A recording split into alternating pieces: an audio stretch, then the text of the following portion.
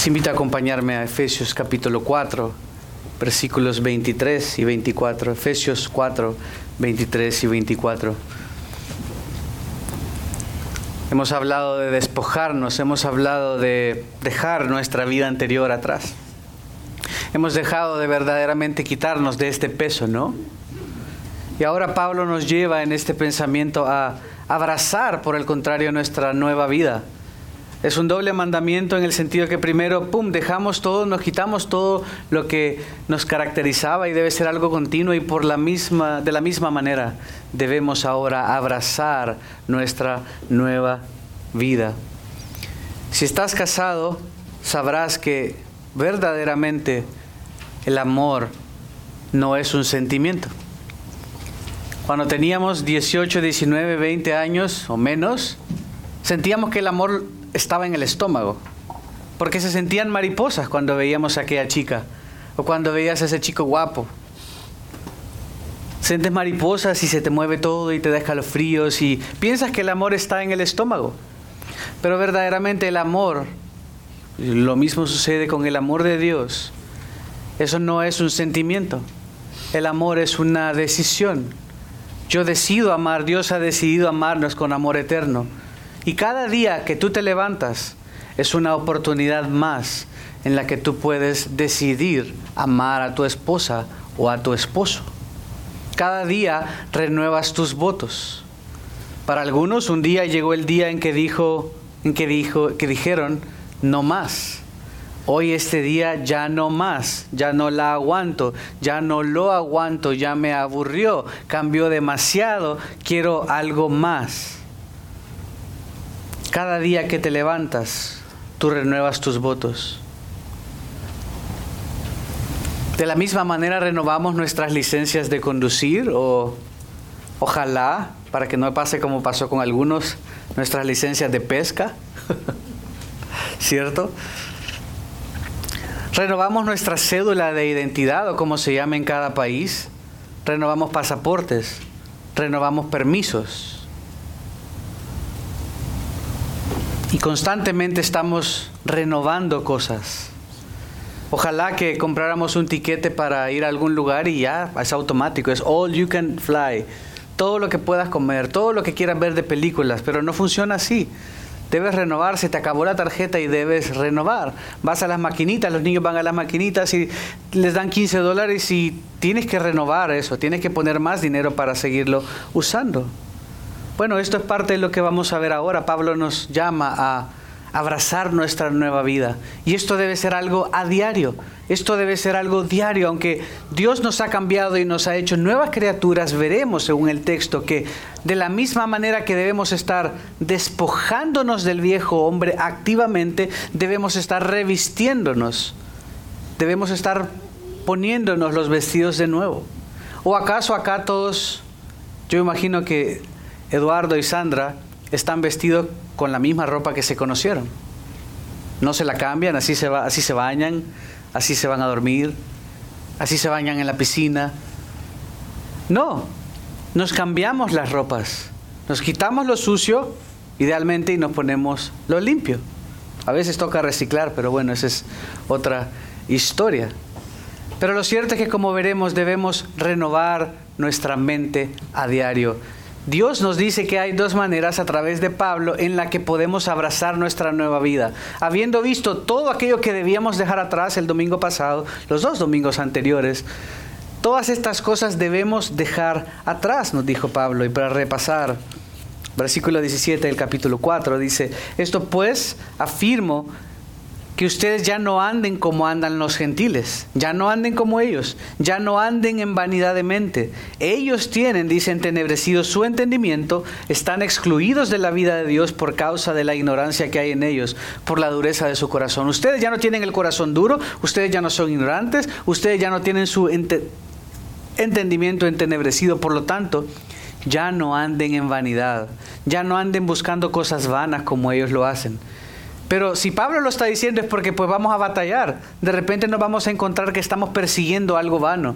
Y el punto es darte cuenta. El punto no es nunca lo vas a hacer. Sí, Señor, perdóname. Porque verdaderamente estoy viviendo simplemente, como dicen acá, para pagar biles. Estoy viviendo para pagar la siguiente factura, el siguiente recibo y sacar adelante al siguiente niño, y a duras penas tengo tiempo para vivir para Dios, ¿no? Y a veces podemos entrar en esa carrera de ratas, como le llaman, al mundo laboral. Simplemente el día siguiente, y hay que pagar, y ya me gasté todo, y ahora que el siguiente trabajo, y simplemente vivimos para trabajar. Estamos en esa carrera de ratas, tratando de llegar a ningún lado. Pablo nos dice, no vivas en vanidad. Eso no quiere decir que te vale el trabajo, ay, que sea lo que sea, que salga como salga. No, es la perspectiva. Trabajas y queremos ser los mejores para que Dios sea exaltado. Queremos trabajar para proveer para nuestra familia y ojalá ir creciendo, ir desarrollando y sacar adelante a los chicos y etcétera, etcétera. Excelente, son buenas cosas. Pero primeramente debemos buscar el reino de Dios y su justicia. No solo lo de este mundo, porque nada de lo que tenemos, nada de lo que hemos ido acumulando, nada nos vamos a llevar. Todo no solo se va a quedar, alguien más se lo va a quedar. ¿Han realizado eso? Todo eso que estamos guardando, todo eso que es precioso para nosotros, un día alguien va a decir, esto que dice, esta cosa, y la va a tirar, o la va a regalar, la van a donar al Salvation Army, a eso que preciabas tanto. Alguien más se lo va a comer, alguien más lo va a vender, alguien más lo va a tirar simplemente porque no solo es que no te vas a llevar nada, alguien más va a gustar de lo que tú tanto trabajaste. Esa es la triste realidad. Por lo tanto, Pablo nos dice, no vivas en ese afán, no vivas en la misma vanidad que viven los que no creen. No vivas de esa manera, sencillamente porque tú sabes mejor. Ellos no saben mejor. Lo único que tienen es ahorrar y ahorrar y ahorrar más y comprar más cosas y una casa y un carro y qué sé yo, y tener buena ropa y lo que sea. Están en la vanidad de su mente, queriendo que los vean, queriendo hacer muchas cosas. Pero nosotros sabemos mejor, sabemos el propósito, la razón por la cual estamos aquí en este mundo, para vivir para Dios. Él nos salvó, no por obras de justicia que hayamos hecho, sino por su misericordia, para que entonces vivamos para Él. Y eso te da perspectiva, aunque trabajes fuerte, aunque te tocó una temporada de muchísimo trabajo, va a pasar. Que lo hagamos puesto los ojos en Jesús, trabajando para agradarle a Él, para honrarle a Él, para ser de testimonio a los que nos rodean, para servir a donde Dios nos ha puesto a servir. Y luego continúa diciendo, versículo 19, que estos hombres, habiendo llegado a ser insensibles, se entregaron a la sensualidad para cometer con avidez toda clase de impureza. Pero ustedes no han aprendido a Cristo de esta manera, dice. Ustedes no pueden vivir de manera sensual, buscando los deleites de este mundo, buscando los placeres de este mundo. Hombres buscando lo que sea que se te ponga enfrente, o mujeres que son diferentes, aunque de repente no se sabe, pero tal vez buscando en, no sé, telenovelas, pensaba, buscando ese romanticismo o ese contacto a través de otras cosas. No podemos vivir siendo insensibles. Hablábamos de un callo, porque ese callo nos va a hacer insensibles, nos va a hacer que nos entreguemos a la sensualidad, nos va a hacer que nos entreguemos a cosas que nos van a alejar de Dios y de nuestra familia también. Ustedes no han aprendido de Cristo si en verdad lo oyeron y han sido enseñados en Él. Versículo 22 dice que en cuanto a la anterior manera de vivir, ustedes se despojen del viejo hombre. Y esto lo habla en tiempo continuo. Continuamente deben estarse despojando. Déjenlo atrás. Es un muerto que hiede, que apesta. No debe ir más. Despójense de ese viejo hombre. Va a aparecer, va a querer pedirte ayuda. Y tú, pobrecito, solo un poquito de queso. Si le das un poquito de queso al ratón y no es una trampa, va a seguir viniendo y va a venir con sus amigos. No podemos alimentar a este viejo hombre, sino que constantemente debemos estarnos despojando, de la misma manera que cada día te quitas la ropa sucia. Si te ensuciaste la ropa y te la llenaste de grasa y te la llenaste de pasta de tomate, te la vas a cambiar. No quieres tenerlo porque hiede, porque apesta. Pablo dice en el versículo 23, nuestro texto de hoy, no solo que nos despojemos, sino de manera continua, dice, el primer paso para abrazar nuestra vida, lo vimos en los domingos anteriores, es despojarnos. Pero ¿qué más? Se une por ese y que sean renovados en el espíritu de su mente. Que seamos renovados en el espíritu de nuestra mente. Suena sencillo, pero ¿qué hay escondido ahí? Sean renovados es la palabra ananeo y tiene que ver con algo nuevo. Que sea renovado, que sea hecho nuevo. Y habla de una renovación continua. Habla de algo que debe ser continuo. De la misma manera que continuamente renovamos esos votos matrimoniales cada mañana, cuando decido seguir con mi esposa, cuando decido seguir amándolo a mi esposo. Debemos renovarnos continuamente. Debemos ser hechos nuevos cada día. Fallamos, venimos a la cruz, pedimos perdón, pero somos renovados en el Señor, dependiendo del Señor. Pero habla una manera puntual, no solo te lo está diciendo subjetivo, no solo te está diciendo, mira, despójate de lo viejo y renuévate. ¿Qué quiere decir renuévate? ¿Quiere decir que me corte el pelo? ¿Quiere decir que tenga la barba recortada o que tenga la ropa limpia? ¿Qué quiere decir verdaderamente? Ya vamos a ir a qué quiere decir en el espíritu de su mente.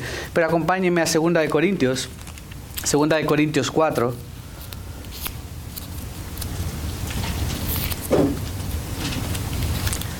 Segunda de Corintios 4 y luego iremos a Colosenses 3. Segunda de Corintios 4, 16. Creo que todos vamos a poder entender esto. Dice, por tanto, no desfallecemos. Antes bien, aunque nuestro hombre exterior va decayendo, ¿quiénes aquí tienen el mismo vigor que hace 20 años? No, nos estamos poniendo más viejos, ¿no? Más achaques, más canas, más arrugas, menos energía. Ya no somos lo mismo. Pero dice, no desfallecemos. Antes bien, aunque nuestro hombre exterior va decayendo, sin embargo, nuestro hombre interior se renueva día a día. Adentro, porque hemos sido hechos nuevas criaturas, si estamos haciéndolo en dependencia y sujeción al Señor, bebiendo de la fuente, bebiendo de su palabra y dejándonos ser transformados por la palabra y el Espíritu Santo a través de esa palabra, vamos a irnos renovando. Aunque seguimos muriendo, porque el día que nacimos es el día que comenzamos a morir. El día que nacimos comenzó la cuenta regresiva. Te quedan tantos días, ahora uno menos. Y va el reloj, tic, toc, hasta el día en que moriremos. Nuestro hombre interior, su mujer interior, cuando el Señor nos hizo nuevas criaturas, cuando Él te pasó de muerte a vida, va creciendo de gracia en gracia. Ahora puede ver a Cristo, ahora puede ver las virtudes y las bondades de ser hijo o hija de Dios. Y su hombre interior, su mujer interior, se va renovando, va creciendo. Aunque en lo exterior nos vamos envejeciendo, adentro vamos siendo más y más maduros, creciendo cada vez más en gracia, creciendo en el Señor. Y miren Colosenses 3:10, antes de regresar a Efesios 4. Colosenses 3:10.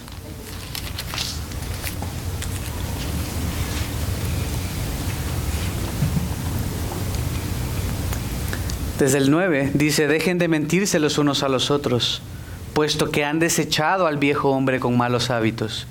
Describe como algo que ya lo hemos hecho.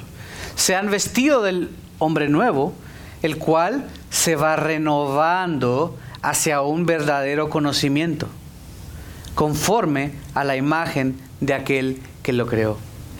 En lo exterior nos vamos poniendo viejos. En lo exterior nos van saliendo canas, nos van saliendo arrugas. Nos vamos haciendo más chiquitos, más agachaditos. Vamos perdiendo vigor en los músculos, en los huesos. Y dicen, yo no sabía esto hasta hace poco, que incluso nuestras orejas nunca dejan de crecer. Por eso es que las personas mayores tienen orejas grandes. Nuestras orejas van creciendo. Yo soy orejón, así que quizás voy a terminar con unas orejas gigantes así. Van creciendo las orejas, vamos envejeciendo. Pero en el hombre interior, que según Efesios 2:1 estábamos muertos. ¿Se acuerdan cuando en Juan 3, cuando Jesús tuvo la interacción con Nicodemo? Y le dice que es necesario que nazcas de nuevo. Ese es el nuevo nacimiento, el milagro espiritual de que Dios te da vida, Dios te hace renacer, Dios te da una nueva naturaleza, y eres un bebé espiritual. Ahora puedes ver con claridad algo que antes te parecía locura. Ahora puedes y entiendes y tienes la capacidad de obedecer la palabra de Dios. Y según Colosenses 3:10, vemos que vamos creciendo en estatura para parecernos a Cristo. Vamos siendo conformados, que es lo que quiere decir la santificación progresiva que hemos hablado. ¿Se acuerdan que hay una santidad posicional? Cuando Pablo dice a los santos que están en Éfeso. ¿Qué quiere decir esto? ¿Que son perfectos? No. ¿Qué quiere decir los santos que están en Hodge? ¿Perfectos todos? No. Apartados para Dios. Pero luego está la santificación progresiva que nos dice, sed santos porque yo soy santo. En el cual nosotros debemos despojarnos y vestirnos continuamente, dejar el pecado y abrazar, obedecer a Dios. El Espíritu de Dios va a usar su palabra para seguir santificándonos, ayudándonos a ir venciendo el pecado, ayudándonos a ir siendo conformados según la imagen de Cristo. Un día llegaremos a ser como Él, seremos sin pecado. Estamos en ese proceso de restauración de la imagen de Dios. Cuando el hombre pecó, fue separado de Dios completamente. Cuando el hombre pecó, dañó, lastimó, afectó la imagen de Dios en el hombre. ¿Recuerdan en Génesis 1:27 el Señor dijo que Él hizo a Dios, al hombre a su imagen y semejanza? Hagamos al hombre, dice Dios hablando de la pluralidad en la Trinidad. Hagamos al hombre según nuestra imagen y semejanza. Pero el pecado, según Génesis 3, lastimó esa imagen, la dañó, no la arruinó completamente, porque Dios sigue prohibiendo, incluso después del diluvio, cuando permitió que se comiera de todos los animales.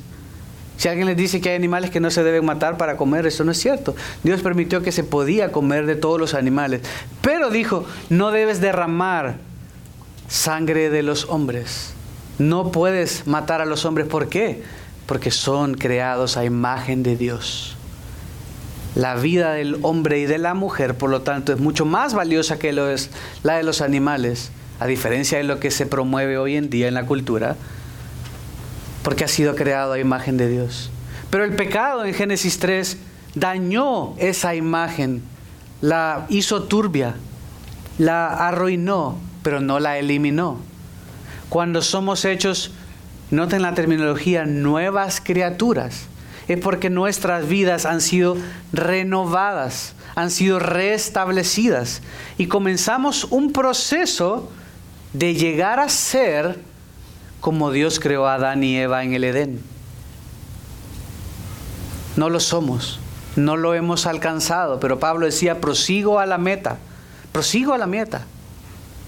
No pretendo haberlo alcanzado, decía Pablo, yo tampoco, pero un día llegaremos, estaremos con Él, y esa imagen de Dios en nosotros será completamente restablecida. Ustedes no se quieren parecer a mí, ustedes no se quieren parecer a sus papás o a sus abuelos, ustedes se quieren parecer a Cristo. Y esa imagen de Dios en ustedes, poco a poco, mientras hacemos todo esto, mientras tomamos la Escritura y la ponemos en práctica, mientras decimos, no voy a ver eso, o lo vi, pero no voy a volver a ver.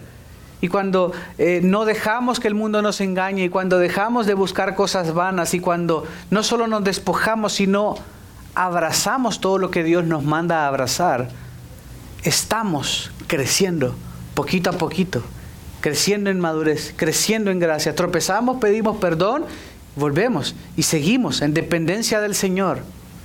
No para alcanzar, sino porque ya alcancé por gracia, por medio de la fe. Y esto no de nosotros, sino que es don de Dios. Por eso dice, sean renovados. Es una renovación continua.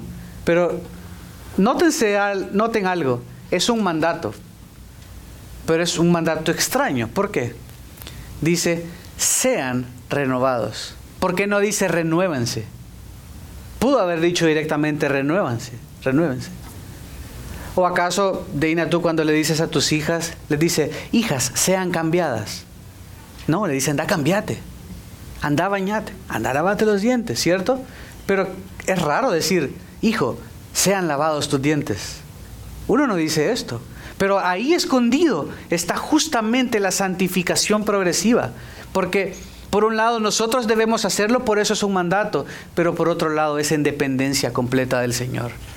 Es un trabajo, una simbiosis. Son los dos juntos. Tú obras y el Señor a través de su Espíritu y su palabra obra. Por eso debemos leer la palabra. Por eso debemos, así como nos alimentamos, la comida y la carnita y todo lo que comemos, debemos comer la palabra para que el Señor use eso para seguirnos renovando. Y un poquito más, y un poquito más. Cada vez que nos reunimos y hablamos de la palabra, exponemos el texto, es con la intención de ayudarnos a entender para entonces aplicar. Y yo no quiero quedarme estático, no quiero decir, sí, qué buena prédica, y no hacer nada, sino, Señor, perdóname, porque no hice esto, y quiero ahora poner en práctica estas cosas. No solo quiero que sea, me pase, qué bonito discurso, qué bonito speech. ¿Acaso un speech del señor Biden o del señor Trump o de cualquiera te cambió tu vida? No te cambió nada. A la gente, y gritan los fans y todo, pero no hacen nada realmente con sus vidas. La idea es que la palabra de Dios sí te transforma. Pero, ¿cómo debemos ser renovados? Dice, en el espíritu de su mente. Es ahí que debemos ser renovados. Espíritu es la palabra neuma, y es el mismo término que se usa para el Espíritu de Dios. En el hebreo también es ruach, que es el mismo término que se usa para viento. Pero acá no se está refiriendo al Espíritu de Dios, porque no haría sentido que diga el texto que seas renovado en el Espíritu de Dios. Dice que seas renovado en el Espíritu. Claro, el del humano, el tuyo, que seas renovado en el Espíritu. Pero por si acaso había duda, porque si yo te digo, Miguel, renuévate en el Espíritu, ¿qué quiere decir eso? ¿Cómo se come? ¿Cómo es 2 más 2? Como que no nos cuadra. Queda un poco etéreo, queda un poco arriba y no podemos aterrizarlo. Pero realmente es como que esté diciendo, sean renovados en el Espíritu, es decir, en su mente. Es una manera de explicar, de modo que esta frase se llama que está en aposición, cuando algo explica algo dentro de la frase.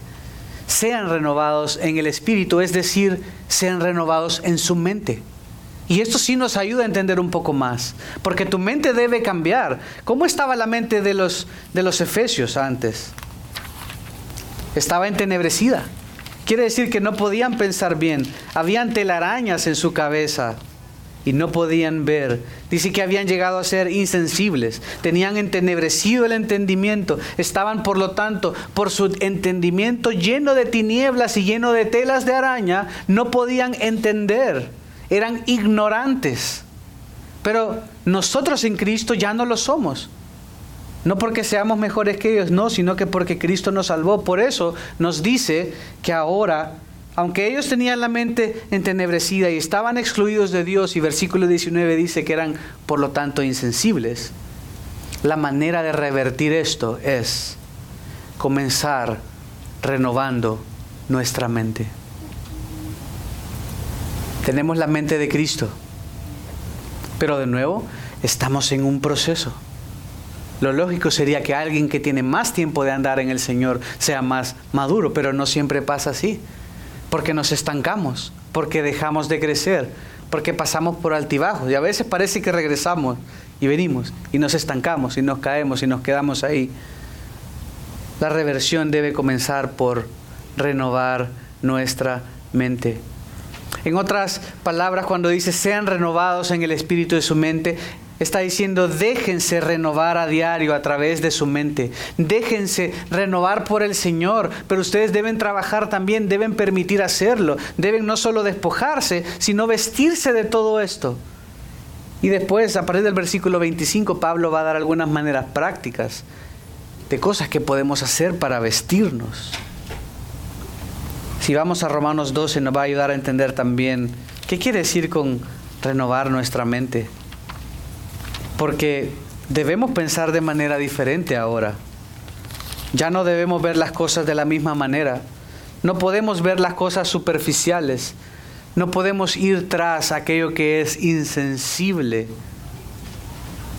Pablo lo dice muy claro en Romanos 12. Dice, por tanto, hermanos, les ruego por las misericordias de Dios que presenten sus cuerpos como sacrificio vivo y santo, aceptable a Dios, que es el culto racional de ustedes. Nótense cómo dice que el culto es racional, no emocional. Debes poderlo comprender. Por eso queremos comprender lo que cantamos y no solo sentir lo que cantamos y sentir las notas graves o agudas de la canción, sino verdaderamente adorar a Dios racionalmente. ¿Por qué estoy diciendo esto? Yo me acuerdo que hace unos años cantábamos en una iglesia una canción que hablaba de caminar por el parque con Dios. Y ahora me da risa y me siento mal. Porque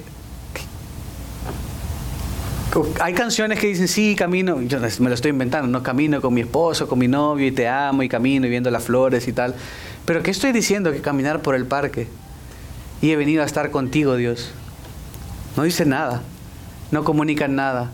No estoy haciendo nada, simplemente estoy cantando una canción romántica a Dios. Verdaderamente queremos hacerlo de manera racional. Y dice a partir del versículo 2, no se adapten a este mundo, porque ustedes no son de este mundo, sino transfórmense. Aquí sí se los dice directamente, transfórmense. ¿Cómo? Mediante la renovación de su mente. La manera de ser transformados, la manera de avanzar en nuestro proceso de santificación, la manera de ser conformados más a la imagen del Hijo es que renovemos nuestra mente. Y esa misma terminología lo dice en Efesios, que seamos renovados en el espíritu de nuestra mente. Acá dice, mediante la renovación de su mente. ¿Para qué? Para que verifiquen cuál es la voluntad de Dios, lo que es bueno y aceptable y perfecto. Noten cómo está diciendo que en la palabra vamos a ver quién es Dios, lo que Él ama, lo que Él no ama. Ahí vamos a poder verificar cuál es la voluntad de Dios. Si verificamos cuál va a ser la voluntad de Dios, el Espíritu va a usar ese conocimiento para renovar nuestra mente.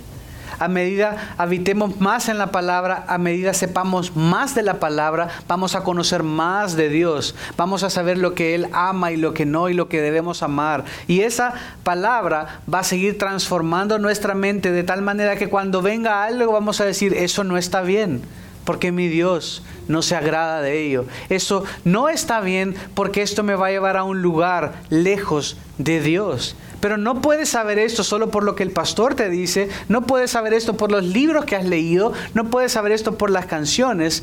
Podrás saber esto al leer y habitar en la palabra constantemente para que Dios te renueve, para que Dios siga cambiando tu mente. Aunque de nuevo hemos sido hechos nuevas criaturas, hay fuerzas que tratarán de alarnos, hay influencias que tratarán de sensualizarnos, habrá fuerzas que tratarán de hacernos caer. Por eso Pablo dice, despójate de estas cosas. La clave es pelea por tu mente. Hoy en día nuestros hijos en la escuela, en las instituciones educativas, en el colegio, en las universidades, están atacándole sus mentes, diciéndole lo que deben pensar, por qué deben pensar así. Está bien que mates a cuantos niños quieres, pero no oses matar a un perrito. No oses matar a un oso. Están diciéndoles que ahora puede haber una familia de papá y papá, o mamá y mamá, o 4 mamás, o 3 mamás, y cualquier cantidad de sandeces, que si habitáramos en la palabra, lo veríamos claramente que no hay tal cosa como el género, que es una construcción social inventada por la Organización de la Salud y muchos psicólogos. Hay dos sexos, es algo biológico, o eres hombre o eres mujer. Esto no lo digo yo, lo dice la palabra de Dios. Y debemos enseñar esto a nuestros hijos. Debemos habitar en la palabra para guiarles, porque el mundo está queriendo renovar sus mentes. El mundo está queriendo meterles todo lo que tú no quieres que les metan. El mundo está queriendo hacer los robots que piensen como piensa el mundo. El mundo está queriendo indoctrinarlos para que les sirvan a ellos. Nosotros debemos criarlos y batallar, pelear en esta guerra de nuestra mente y la de nuestros hijos y la de nuestra familia. ¿Qué estamos viendo? ¿A qué estamos prestando atención? ¿Estamos alimentándonos de las noticias? Las noticias hoy en día es pura propaganda. El mundo está continuamente tratando de conquistar nuestra mente, diciéndote lo que debes pensar, diciéndote lo que debes hacer, diciendo lo que dice Romanos 1, a lo bueno llaman malo y a lo malo llaman bueno. Esto que estamos haciendo acá es para el mundo una pérdida de tiempo. ¿Qué estoy haciendo un domingo acá en la mañana temprano en la iglesia cuando podría estar, no sé, pescando, relajado, no sé, dormido por la cruda que me puse ayer en la noche, porque fui a la fiesta y me emborraché y tal? Debemos renovar nuestra mente. No podemos ponernos nuestra nueva vestimenta hasta que nuestra mente sea alterada y renovada. Y esto es algo continuo. Esto es algo con lo que debemos luchar. Si tú no luchas, estás perdiendo, porque continuamente lo que sea que veas en la televisión, o que estés viendo un partido de béisbol, de fútbol, están tratando de atacar tu mente, están tratando de desensibilizarte, están tratando de que veas como normal algo que no lo es, estás tratando de que vean como algo, está bien, algo que Dios dice que es pecado, algo que Dios rechaza. Y a tus hijos cada día en la escuela les están haciendo lo mismo. Están tratando de poner en su mente cómo deben de ser, cómo deben de pensar. ¿Qué estamos haciendo con nuestros hijos también? No nos sorprendamos si después dicen que no quieren seguir a Dios, si dejamos que algo más llene su mente y no la palabra de Dios. Es nuestra responsabilidad como padres renovarlo. Ese era un paréntesis, pero importante, porque la batalla de la mente es crucial. Por eso el Señor dice a través de Pablo, renueven su mente, sean renovados en el espíritu de su mente, no sean vencidos por lo malo, seamos astutos. Ellos están en tinieblas y no pueden ver, les parece bien, pero nosotros sabemos mejor. Nosotros tenemos la mente de Cristo. Por lo tanto, debemos permitir que Cristo, a través de su Espíritu Santo, y por esta palabra que seguimos leyendo y bebiendo de, siga transformando nuestra mente.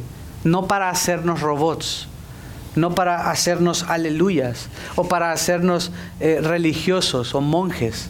No, para vivir vidas plenas, para vivir para la gloria de Dios, para verdaderamente ser felices y no andar tras de lo que anda el mundo. El segundo punto, debemos vestirnos del hombre nuevo a diario. Este hombre nuevo debemos vestirlo siempre. Comienza diciendo versículo 24, y también que se vistan del nuevo hombre. Esta palabra nuevo se usa 42 veces en el Nuevo Testamento. Y está escrita, está redactada en un tiempo verbal que no está en el castellano, ese tiempo verbal, pero que indica algo definitivo, indica que algo que ya se hizo.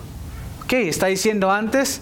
renuévense, constantemente renovar la mente, constantemente renovar nuestras vidas. Pero aquí está diciendo, vístanse del nuevo hombre. Aquí no está diciendo sean vestidos. Está diciendo, esta nueva creación de Dios, que es tu nueva vida en Cristo, esa Dios ya la hizo, Dios ya la creó, Dios ya la hizo para ti. Por lo tanto, vístete, por lo tanto, condúcete de la manera que Dios quiere que te conduzcas. No dice sean revestidos. ¿Notan la diferencia?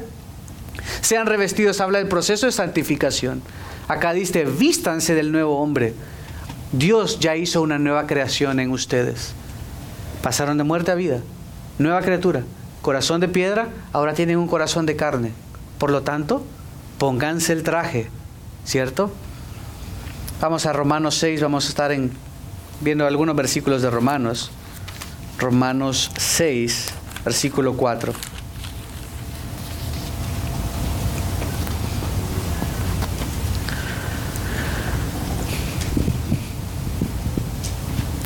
Por un lado vemos la renovación continua de nuestra mente. Y por otro lado, Dios quiere que aceptes firmemente lo que eres en Él. Ya no le perteneces al mundo, eres suyo. No más esclavo del pecado. Romanos 6:4. Por tanto, hemos sido sepultados con Él, otra ilustración, por medio del bautismo para muerte, a fin de que como Cristo resucitó entre los muertos por la gloria del Padre, así también nosotros andemos en novedad de vida. ¿Qué quiere decir eso? En nueva vida. Ya nuestra vida quedó sepultada. Eso es lo que hacemos en el bautismo en aguas. Simbolizar, ejemplificar que eso pasó ya en nuestra vida. El anterior Josué, el anterior Cash, el anterior Catherine quedaron sepultados. Ahora debemos andar viviendo nuestra vida nueva. Capítulo 7, versículo 6, siempre de Romanos, lo pone de otra manera. Ahora hemos quedado libres de la ley, habiendo muerto a lo que nos ataba, de modo que sirvamos de nuevo en la novedad, nuevo, del Espíritu, y no en el arcaísmo de la letra. Ya no estamos, cuando dice el arcaísmo de la letra, está hablando de la ley. Ya no se trata de que tienes que cumplir la ley para alcanzar algo, sino Dios lo hizo en ti, ahora debes andar en esta novedad de vida. Capítulo 13, versículo 14. 13:14. Habla de cosas que no se debían hacer, que vamos a hablar de esto después, pero termina diciendo, antes bien, vístanse del Señor Jesucristo y no piensen en proveer para las lujurias de la carne. De nuevo, está diciendo, ponte el saco, ponte el gorro, ponte la camiseta, porque ahora Él lo hizo por ti. Has sido hecho nueva creación, por lo tanto, vístete de este hombre nuevo. Es algo nuevo completamente, algo que no existía, algo que no se ha usado, es completamente nuevo y Dios te lo ha hecho. Si vamos adelante 2 libros, hasta Segunda de Corintios, capítulo 5, versículo 17,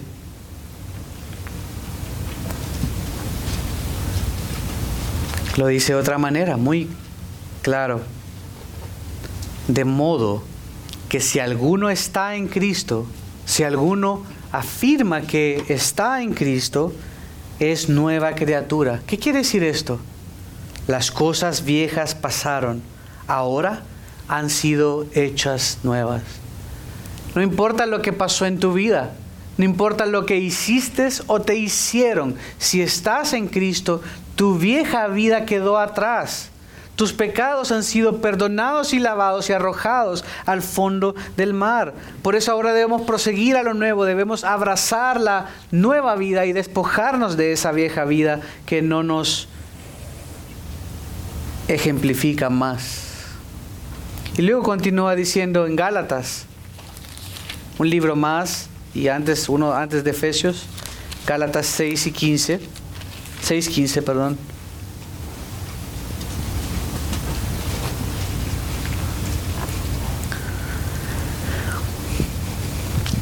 Gálatas 6:15, porque ni la circuncisión es nada, ni la incircuncisión, Recuérdense que Pablo estuvo hablando de esto. Los de la circuncisión eran los judíos y la incircuncisión los gentiles. Y los judíos eran quienes usaban este término peyorativo, despectivo, para referirse a los que no habían sido circuncidados. Pero Pablo dice, ninguno es nada, ni judíos ni gentiles, sino una nueva creación. Hemos sido hechos una nueva creación. Dios no hizo a judíos que han sido salvados o a gentiles que han sido salvados por ser judíos o por ser gentiles, no. Él hizo una nueva creación por gracia, por medio de la fe. Él lo hizo todo para que, como dice en el versículo 14, uno antes, dice, jamás acontezca que yo me gloríe, sino en la cruz de nuestro Señor Jesucristo, por el cual el mundo ha sido crucificado para mí y yo para el mundo. Ahora tienes una vida nueva. Y por eso continúa diciendo, si regresamos a Efesios, se vistan del nuevo hombre, el cual, Efesios 4:24, en la semejanza de Dios, o podríamos decir, o según Dios, ha sido creado con la justicia y santidad de la verdad. Este nuevo hombre ha sido creado, de nuevo voz pasiva, porque implica que tú no lo hiciste, implica no, es que tú entendiste mejor y viniste a la iglesia, o alguien te puso en contacto y tú fuiste sabio y dijiste, sí, la verdad es que vale la pena. No, Dios es el que creó ese nuevo hombre, esa nueva mujer, el que te dio vida, el que te ha dado esperanza, y dice que ha sido creado en la justicia y santidad de la verdad. Y si regresan al versículo 22 de ese capítulo 4, miren lo que dice: en cuanto a la anterior manera de vivir, ustedes se despojen del viejo hombre que se corrompe según los deseos engañosos. El viejo hombre se corrompe según los deseos engañosos. ¿Qué acerca del nuevo hombre? El nuevo hombre ha sido creado en completa oposición al viejo hombre, en la justicia y santidad de la verdad. El viejo hombre es puro engaño. El viejo hombre es pura perdición, es pura insensibilidad, es puro alejamiento completo de Dios. Pero el nuevo hombre dice que ha sido creado en la justicia y santidad de Dios. Cuando dice en la justicia, nos conduce hacia otros, la justicia que podemos ejecutar hacia otros. Y cuando habla de santidad, nos conduce hacia Dios. De manera que en esos términos podemos ver algo, el círculo completo en la justicia, refiriéndose hacia nuestra relación con otros, y santidad en nuestra relación hacia Dios. Tanto en nuestra relación con otros y hacia Dios hemos sido creados nuevos. También algunos creen que esto puede referirse a Dios, que hemos sido creados en la justicia y santidad de la verdad. A diferencia de toda la falsedad que hay en alguien que no cree, a diferencia de todo lo falso, lo negativo, lo horrible que puede haber en una persona cuando no ha creído, cuando sigue en condición de muerte, nosotros hemos sido creados en la justicia y santidad de la verdad. Ahora podemos relacionarnos los unos con los otros, porque somos miembros los unos de los otros. Ahora podemos vivir vidas santas, apartadas para Dios, y caminar en nuestro proceso de ser conformados a la imagen de Dios, porque Dios lo hizo por nosotros. Por lo tanto, renuévate. Por lo tanto, vístete cada día reconociendo que Dios lo hizo, reconociendo que Él ya ganó esto, por lo tanto debes verte como tal. El punto: Dios no nos manda a tejer nuestra vida nueva. No sé quiénes pueden tejer acá, pero si tú quieres hacer unos zapatitos, si quieres hacer una camisa, un chal o lo que sea, tú lo tejes. Había solo hilo y tú lo tienes que tejer. O vas a comprar una camiseta y tal, alguien la hizo. Ojo, que Dios no te está diciendo que tejas o que cosas o que hagas la camisa. Dios no nos manda a ser el hombre o la mujer que Él quiere que seamos. Dios nos manda a vestirnos. Dios nos manda a ponernos este hombre y esta mujer que Dios ya hizo. ¿Notan la diferencia? Dios no te está diciendo, llega a ser para que yo te acepte. Dios te aceptó por lo que Jesús hizo. Te hizo todo para que te lo pongas. Él ya lo hizo. Él ya lo ganó. Debemos apropiarnos de lo que ya poseemos, es el punto. A veces vivimos la vida tratando de alcanzar a Dios, tratando de ser aceptos delante de Dios. Pero el Evangelio no es esto. Esto es religión. Esto anterior que dije. El Evangelio es, yo hice, yo pagué en tu lugar. Ahora ven y aprópiate de lo que ya posees. No por gusto Pablo comenzó la carta de los Efesios en el versículo 3, capítulo 1, diciendo que hemos sido bendecidos con toda bendición espiritual. Y después comienza a decir una lista de todo lo que nos dio. No está diciendo alcánzalo, no está diciendo gánate el cielo, no está diciendo gánate la salvación, está diciendo si la camisa te queda, póntela porque yo te la hice, yo te la tejí. Por eso habla en esa terminología de quitarse, ponerse. En inglés, put off, put on. Quitarse, ponerse. Revístete continuamente. Ponte esa salvación, vístela, porque el Señor te la dio. El Señor la ganó por ti.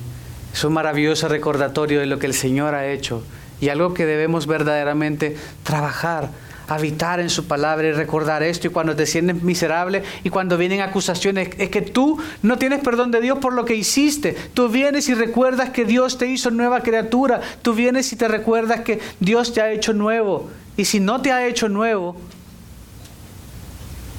entonces pídele que te haga nuevo. Pídele que no quieres vivir como viven los gentiles. Lo hemos leído. Hemos visto uno y otro. ¿Qué eres tú? ¿Eres hijo de Dios verdaderamente? Condúcete como Dios quiere que lo hagas. Y si no lo eres, arrepiéntete hoy mismo de tus pecados. Pídele perdón al Señor.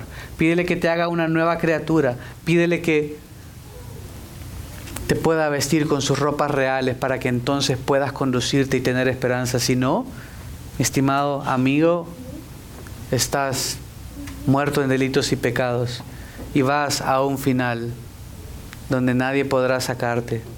El tiempo es ahora de arrepentirse. El tiempo es ahora de venir y ponerse a cuentas con el Señor y decir, Señor, yo no puedo, he tratado, no puedo hacer esto, veo que tengo la mente entenebrecida, veo que estoy en enemistad contigo, pero quiero ser tu amigo, quiero vivir mi vida para ti. Pido que se pongan en pie, oraremos y terminaremos cantando corporativamente.